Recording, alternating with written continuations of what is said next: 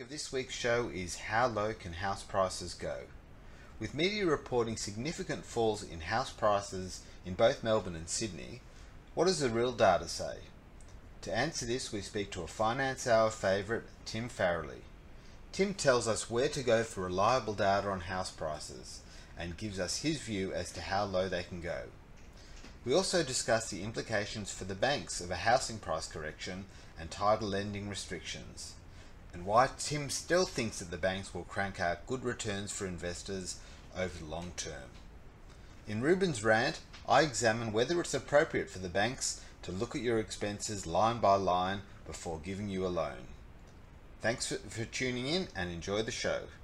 I need a dollar, that's what I need. Said I need a dollar.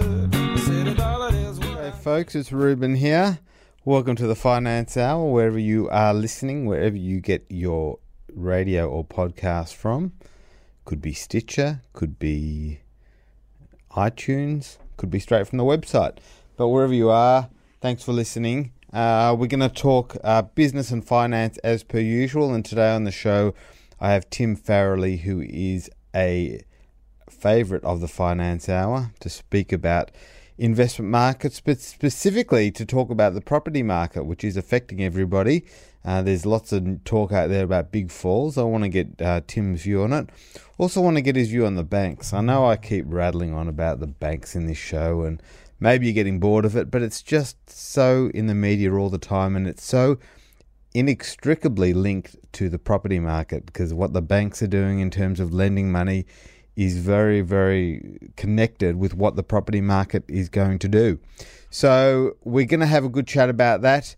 I'm going to try not to talk too much about the Royal Commission, even though it's back on. I probably will anyway, because it is one of my favourite topics. But yeah, so with Tim, we might talk a bit about investment markets. So I should always give the warning, don't go ahead and try anything at home, or if you do, it is purely at your own risk. Don't come and blame me. Certainly don't sue J-Air. If you heard the announcement before, they're not responsible for anything I say.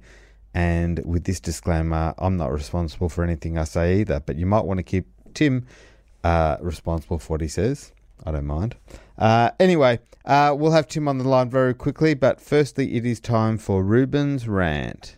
Ruben's Rant. Now, my rant this week is about the news that banks are going to be abandoning the household expenditure measure. So, as a way of background on this, when you apply for a home loan, you've got to give an estimate of your expenses.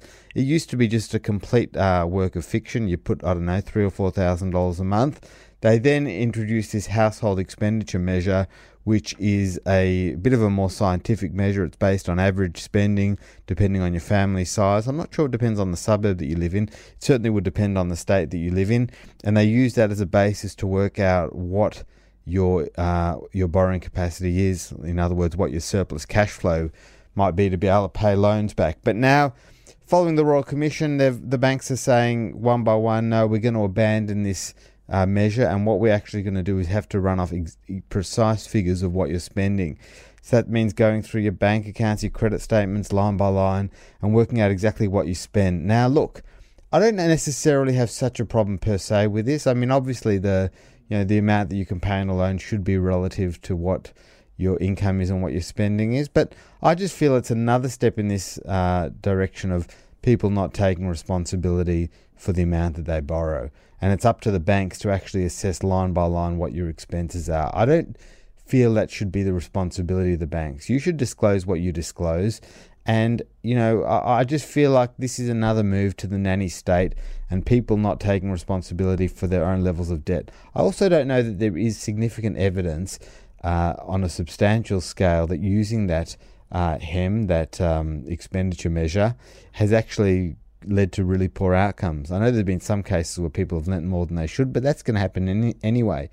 So I don't know where the evidence is, apart from a few cases, but is that enough to actually change the laws? I don't think that it is. Okay, we're going to have a very quick break, and then we will have Tim Farrelly on the line to talk about the property market, lending and banks. Ruben's Rant. Welcome back to the Finance Hour. We've got Tim Farrelly on the line. Tim, are you there? Yes, Ruben, good to talk to you again. Excellent. Great to have you on. Tim, for those of you who don't know, he's a Finance Hour favourite. We've recorded everything he said before, and we're going to make sure he's accountable for everything he said on this show. Just like I'm accountable, Tim. I give a disclaimer for everything that I say on this show, but I don't give a disclaimer for you. So if you want to give your disclaimer. That's very generous. Tim, we're going to talk about banks and residential property markets because that's all the talk these days. So I want to spend probably most of the time on the residential property stuff, but I can't help myself keep going back to the Royal Commission. And you've been on this show before talking about the banks and how you feel that the banks are generally in a relatively strong position. Yes. But has your view changed? Absolutely not. I think the banks are, one, extremely well capitalised. Mm-hmm. The interesting thing about the Royal Commission, for mine, is most of the worst behaviour came out of their financial planning units, correct, which clearly have not been well run, and by and large they're getting rid of them. Yes. So that as a source of problem, I think starts going. And I think in reality for them, yes, they've paid some fines and their fines are significant, but the biggest damage to them out of that part of their business has been reputational rather than in terms of substantial losses. Right. And so they pass that out, and we're left with a lending business. That's right, which looks like it is home loan lending. Yeah. And as we'll touch on, now and later, is home loan lending is an incredibly profitable and safe activity if done well. And as we saw in the United States in particular, and the UK to a lesser extent, if done very badly, you can get into a lot of trouble. But if you do it well, and the Australian banks all do it well, from my perspective, it's really hard to lose money in that sector. Well, let's talk about doing it well, because I think the expectation of what doing it well is changing, certainly from the regulators. In the past, the way they assessed loans, was, you'd come in and I'd say, I want a loan. I would say, I've got 3 kids in private school and whatever. And they'd say, what do you spend? And I'll say, it's about $3,000 a month. And, they would have said, okay. Then they introduced this thing called household expenditure measure, which I just had a bit of a rant about. And now they're talking about looking at people's line-by-line expenses when assessing loans.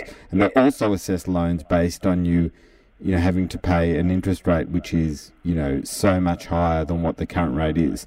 From what I hear, it's assessing your capacity based on interest rates of 7 or 8%, which seems insane. So how are people going to be able to borrow that much money? And if they can't borrow much, surely that significantly affects the bank's profits. Okay, here's how it goes, I think.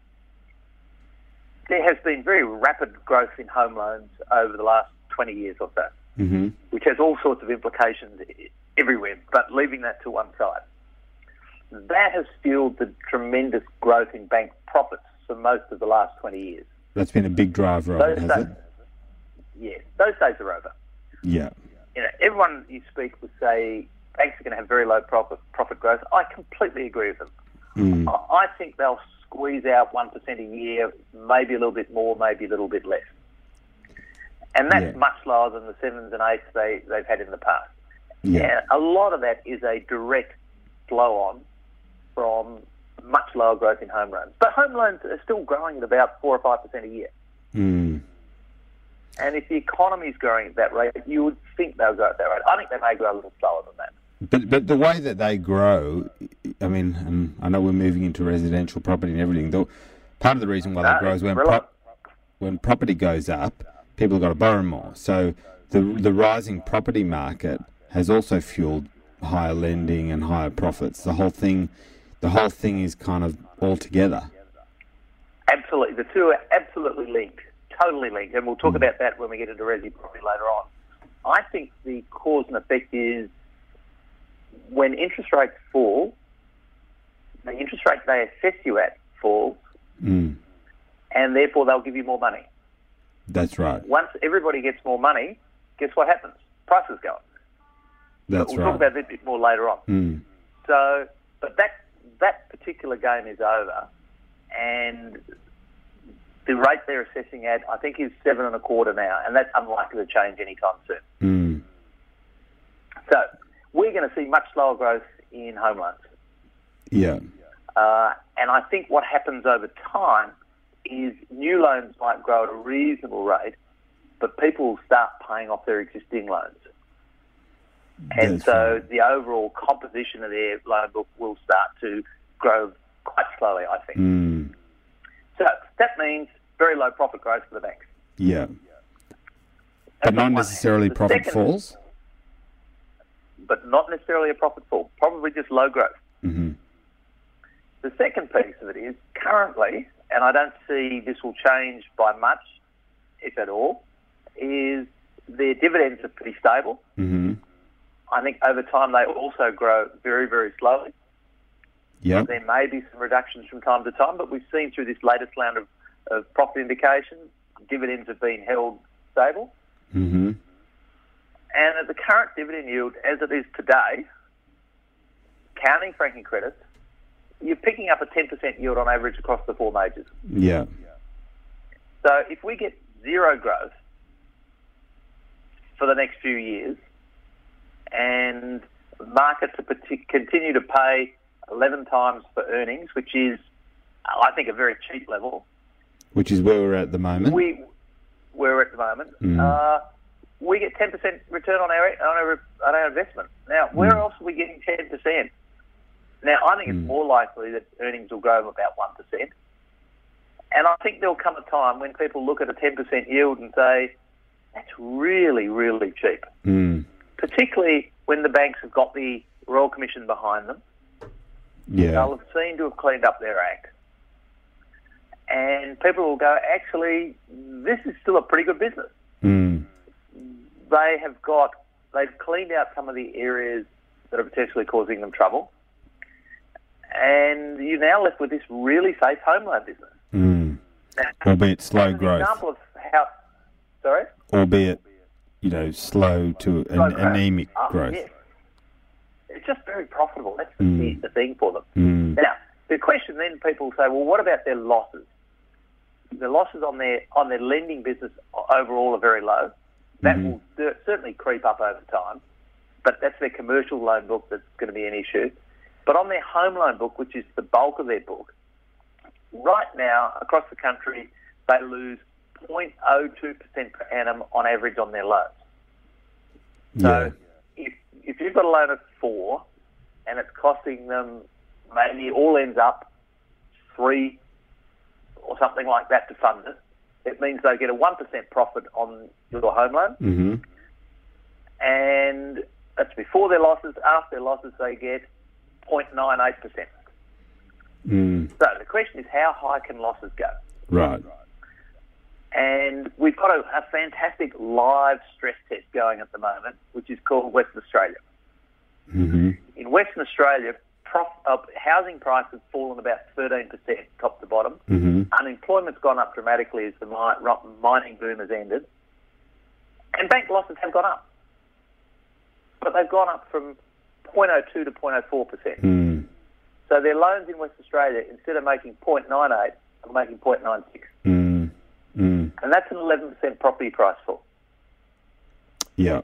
So what that says is, which is coming into the second part of the discussion, will be down the track, is saying, well, how far can property prices fall?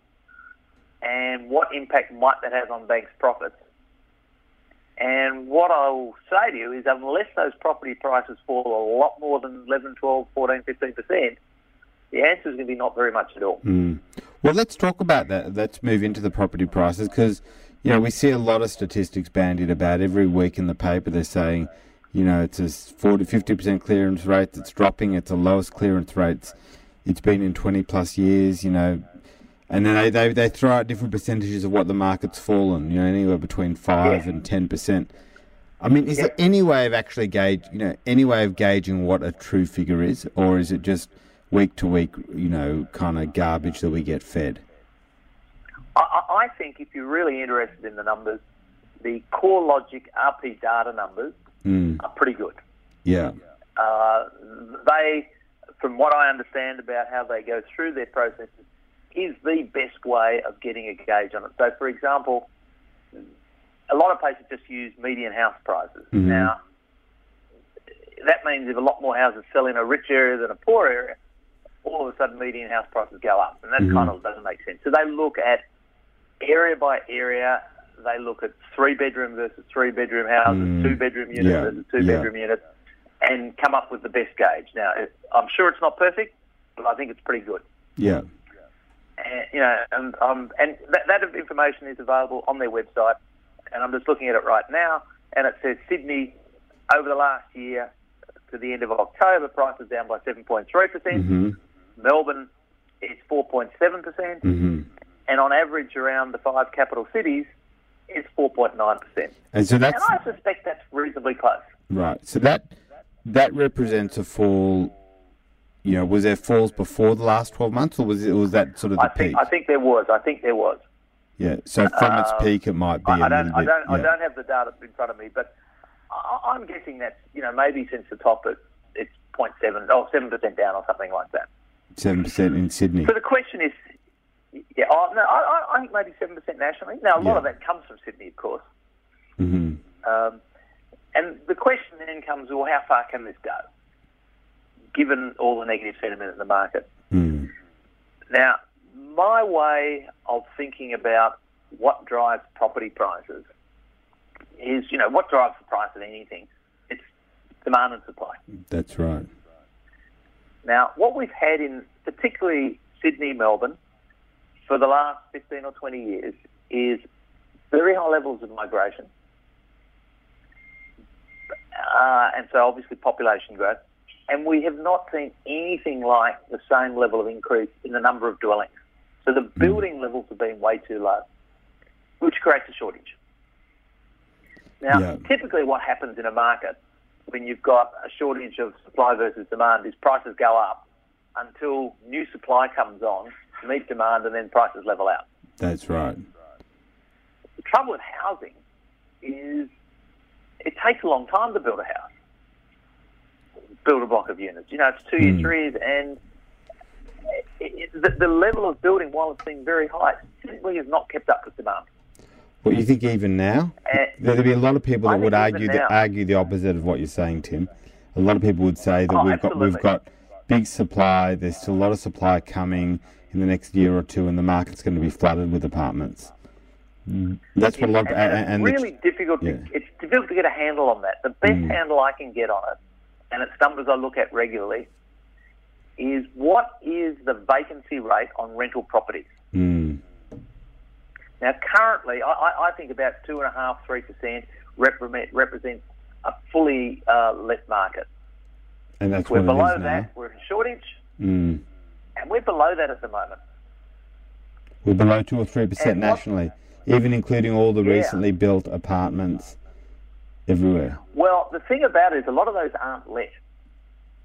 And there's an interesting argument whether if I, as an investor, buy a property with no intention of anyone living in it, is that actually supply into the market or not?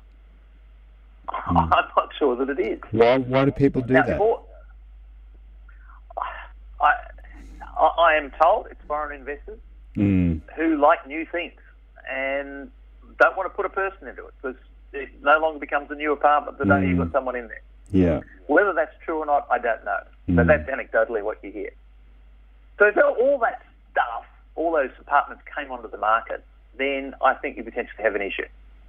There also appears to be a two-tiered market in the unit area where there's a bunch of stuff that has been built for investors, and I'll call them non-discerning investors, and they're low quality. I think if you're owning one of those, you've got big problems.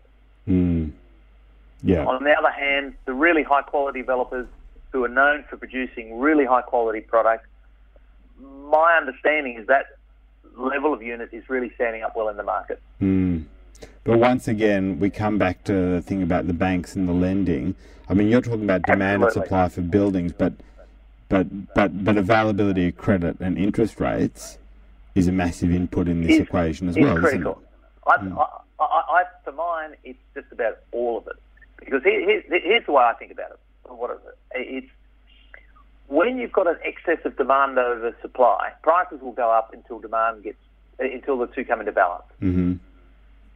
But supply has never caught up. And so continually people are going out and looking. You know, if you go out and look to buy something, you come back after the first day and it's depressing. There's nothing out there. There's nothing out there in your price range for what you want. So you go back and you say, well, we're going to buy the least worst house we can. And part of that equation is how much are the banks going to give me? Now, when you go to the bank, what they do is they look at your income, less your expenses, and that's part of the equation we'll come to. And they say, well, at today's interest rate, this is what they used to do. At today's interest rate, they say, we're going to add on 2% to that. Yeah. And so we're going to assess you at a 6% rate so you can handle a 2% rate increase. They then say, okay, based on your income, that means we'll lend you, call it $1 million. Mm-hmm. If interest rates fall, the next time you go back, it might be, instead of assessing you on 6, they'll assess you on 5, which means instead of giving you $1 million, they're prepared to give you 1.2. Mm.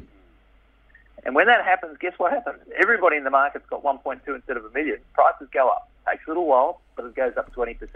That's right. I've tracked for many years the level of housing prices compared to bank lending standards, how much they will give you. Mm-hmm. And guess what? The two track really closely. That's right. So that's no what's surprise. happened recently? The APRA came out to the banks and said, you can't go below 7.25 anymore. That's so what it you've doesn't got matter to if interest assess rates that. go to 0, Yeah. you've still got to use 7.25. Okay. So falling interest rates no longer affect housing prices very much because the banks will give you the same amount of money. And Right. interest rates can't go up. They have to go up a lot before you get past that 7.25. Right, I see. So again, we've become much less sensitive to interest rate increases and decreases. Right.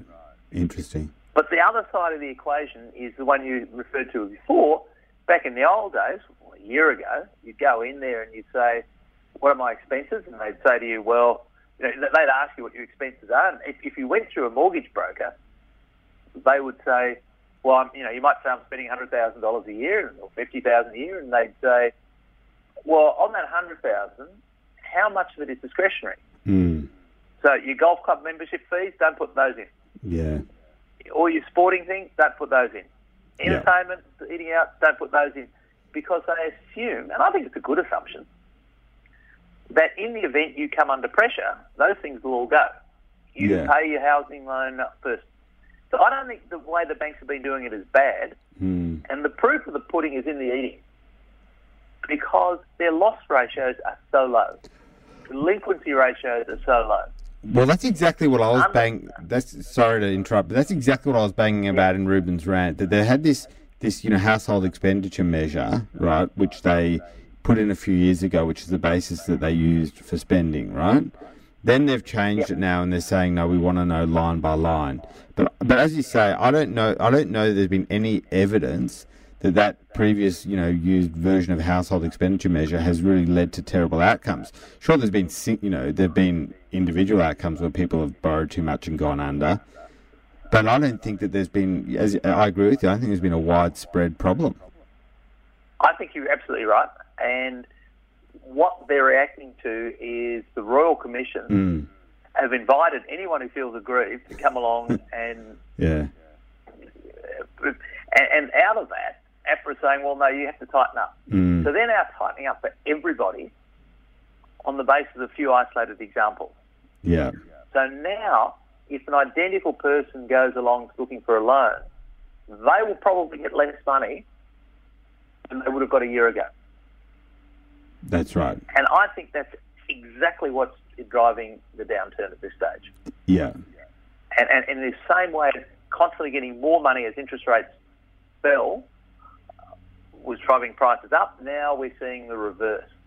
So the question is, and it's not an easy question to answer, is how much tighter have their lending standards got? I have seen estimates saying it's anywhere between 10 and 20%. So a year ago, if you fronted up and said, here are my circumstances, they might have given you $1 million. Today, it's somewhere between 900,000 and 800,000. Right. So is that exactly what you'd expect the property market to fall by? Exactly. Exactly. Well, and it does depend a little bit on how long it takes. So, for example, if it was going to fall by 20%, but it was going to take 4 years to do it, then it's reasonable to expect that your earning capacity will go up by a couple percent a year. So we can take that 8% off 4 years off the 20. Yeah. So you say a 12% fall. But it looks like that tightening has happened like all in quickly one go, really, hasn't it? Yes. And it just takes a while to work through the system. But the question I don't is... think it's worked through the system yet. And the question is, can it get... Sorry. And the question is, can it get... My guess is we've got another 5% downturn.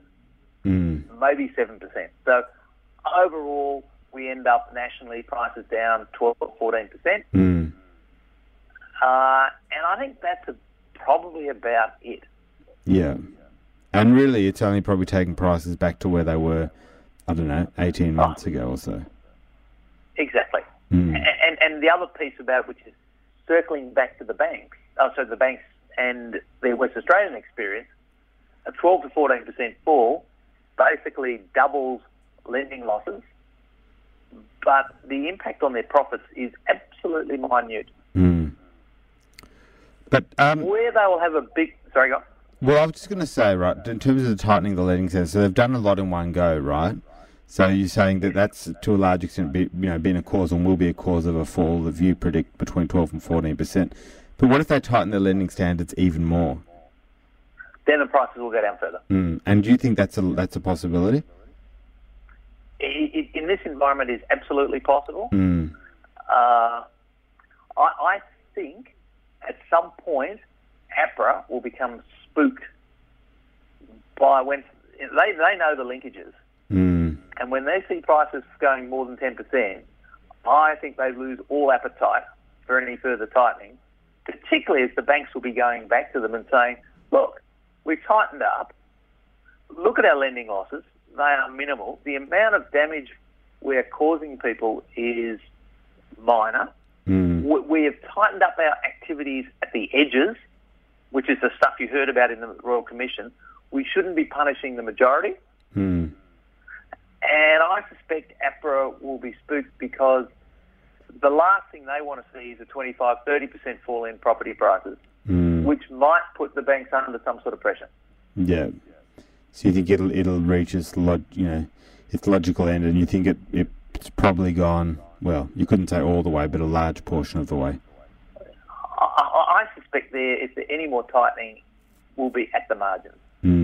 And I suspect at one point APRA is going to have to sit down and go, okay, what we want to cut out is the really egregious activity around the edges, which is probably a quarter less percent of all loans. Yeah.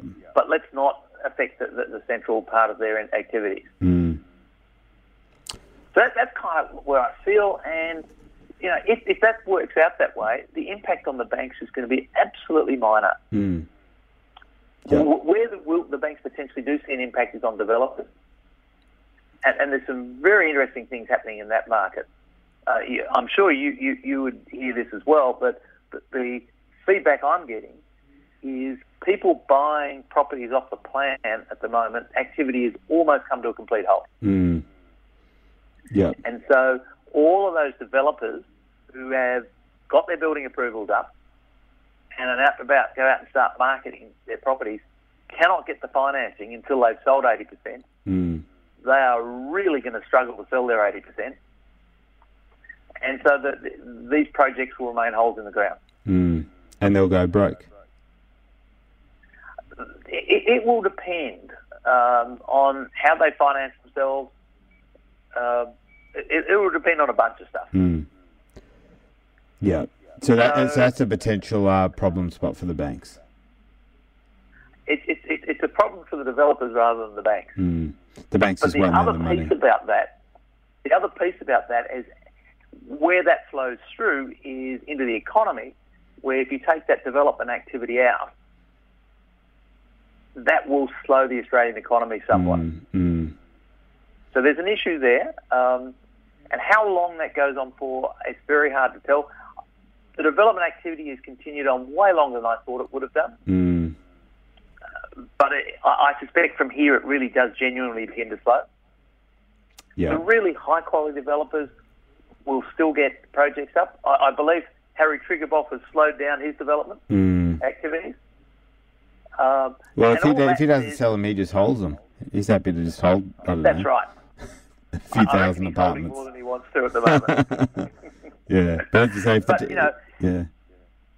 and that starts to correct in some of the issues in that supply, which is already tight, is about to become a whole bunch tighter. And because of the long lead times, who knows, back in 3 or 4 years' time, people might be scrambling to buy things again. So it may not be permanent. Just I know I'm going on a bit of a tangent here, but obviously lending, for residential lending is important, but also small business lending, is important as well, and they're kind of linked because small businesses often use their homes, and that's obviously tightening a lot as well. But what I absolutely don't understand is, and I haven't followed this that closely, but there was some announcement about the government providing a whole lot of funding for, I don't know, for the smaller banks or for their own bank or something to lend money to small businesses. I can't understand why on the one hand APRA's turning the screws on the banks in terms of how they can lend money, and then on the other hand, somehow the government's pumping billions of dollars to lend the money. I just don't get it. If everything governments did was sensible, I think we'd all be much better off. Do you know much about that scheme? No, I heard about it. Yeah. I assume it won't get off the ground. Yeah. Every time governments try to do these things, it ends badly. But it's a nice soundbite. You've got the Royal Commission going on. They say, we're going to set up this good lending thing. Whether it happens or not, I don't know. I suspect if it does happen, it won't end well. Yeah. Yeah. The banks aren't bad at this sort of stuff. Well, that's the thing. They're not bad. And you've got obviously a whole lot of these, and I suppose we could touch on this with the property development. I know you've written about this as well. Yeah. You've got a whole lot of non-bank lenders now coming in. I think we're seeing that in two places. Number one, we're seeing it in these sort of online, smaller, lenders. Things like Afterpay, and you've got a number in small business as well. The names just escaped me. There's one called Moola, but what's the biggest one? I can't remember. In the small business, there's a whole bunch. There's a whole bunch of them. And they tap into your Xero or Mile books and approve a loan in about 0.13 of a second. So they're coming in, charging obviously a lot higher rates. And then on the other hand, you've got also these, if developers aren't getting money from the banks, they're going to these sort of smaller investment bank type things where we're getting private money that's funding it. So we're seeing huge growth in those markets, aren't we? Yes, and I suspect that area, which is absolutely not without risk, as everybody knows, is actually a pretty good investment. Yeah, I saw you wrote about that. With the banks stepping out of that market, the rates that people are having to borrow at are going up. And if you really know what you're doing, and not everybody does, it's actually hard to lose money on that one. So, for example, if you said to a developer came to you and said, we've got this property, will you lend on it? You go, yes. But you don't get any of the money till you've sold 80% of your units off the plan.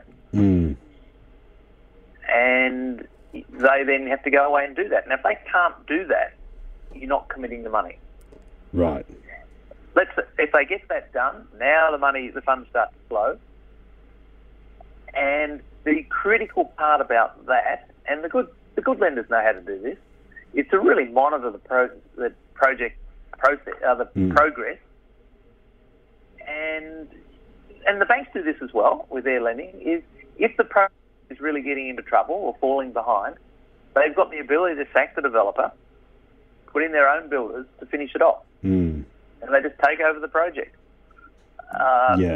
Not perfect by any stretch of the imagination, but as long as you can keep your costs in reasonable shape, you end up you end up lending 50-60% of the value of the property. And there's actually quite a few of those around our community here in Melbourne. A few businesses like that. There's a Wingate and a Qualitas, and they do that sort of thing. Yeah. So if they're smart, which they probably are, they can get reasonable returns for relatively low risk. But the ones that aren't good, will do their dough, won't they? Potentially, yes. I mean, there'll be people who make money even who aren't good. Yeah. But assessing the quality of the operator who is doing that I think, is going to be fundamental. But I think with the good operators, I think that's a good investment for part of your portfolio. And when you say they're relatively low risk, it does mean it's important to say relative to what. I think the returns you're going to get out of those tend to be around the 7s and 8s and 9s or something of that nature, which is equivalent to equities. And I think they're lower risk than investing in equities. Yeah. And I guess, but they're not lower risk compared to investing in TDs. So that's right. It's keeping light with life. It's saying yes, you are taking risks on these, but I think the risks are lower than equities and the returns are equivalent. But it still should form part of the risky part of your portfolio. And I guess the same same thing applies in being diversified, right? So you don't want to lend to just one of these things. You'd rather go into a pool that lends to a number of them.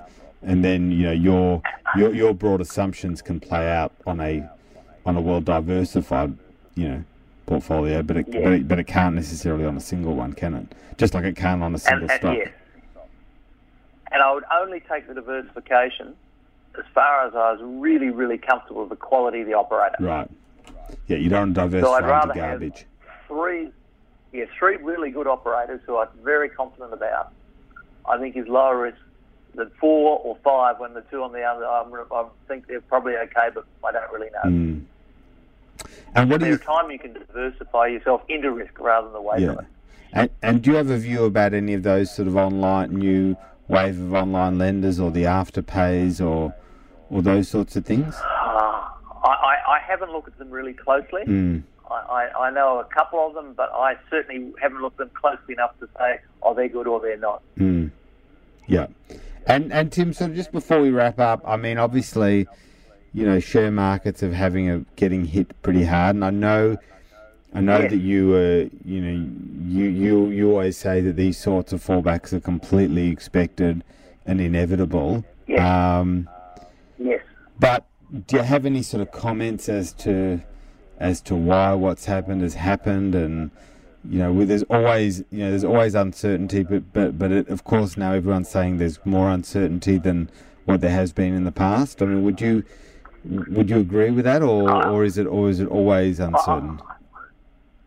I started working in the States. So this is incredible even to me, but in 1976, and every year I've been in the markets, I've heard the majority of market commentators saying, I can never remember a time that was more difficult than this, or more uncertain. Yeah. And on occasions when they don't say that, we've normally got a calamity around the corner. Yeah. It's my view on the market is exactly as you said. Is I think there's a 20% downturn around the corner at all times. And the more you can't see it coming, the more likely it's going to happen, because it's things that the market can't see happening that upset them. The things that are predictable in advance, guess what? The market's taken them into account. But what's happened? I mean, has there been something now that's been the market's down 10% on? Has there been something now that's been unpredictable that's hit us, or not? Here the two surprises appear to be: one, the US Federal Reserve is showing a willingness, or a willingness to lift interest rates a little bit further than people were thinking. So that makes them nervous, particularly in the United States. And the second piece seems to be the recent indications that the tech stocks, Apple and so on, are going to have much weaker earnings going ahead than people have anticipated. Because the market were anticipating such stellar earnings growth going ahead for them, when that all of a sudden doesn't appear, that's a dramatic impact. The sentiment flows on elsewhere. The US market's down. And I don't think it's terribly logical, but because the US is down, everyone else says we've got to go down as well. But one thing one thing I have noticed in your reading as well, Tim, is that you feel there's uncertainty or risk in emerging markets is higher than it's been for a while. Why do you see that? It's really the issue around Chinese growth. Mm. And the issue that has concerned me is corporate levels. A lot of the growth has been financed by corporate debt. Mm-hmm. And corporate debt has gone up to a level where they're going to have real difficulty meeting their interest bills. In China. And I've been worried about in China how that was, Chinese companies, how they were going to pay their interest bills. I've become a little less concerned about that, and this is particularly just over the last couple of months. I think the Chinese are managing their transition better than I'd anticipated, and I'm becoming less concerned about that. Yeah. And the nice part is emerging market companies have got a whole lot cheaper recently. And so the outlook for emerging markets is better than I've thought about it for a while. I still have concerns just about the sheer level of debt in China, but they seem to be managing it quite well. Yeah. Okay, Tim. Look, thanks very much for the chat. It's been really enlightening for me, at least. Anyway, hopefully for our listeners as well.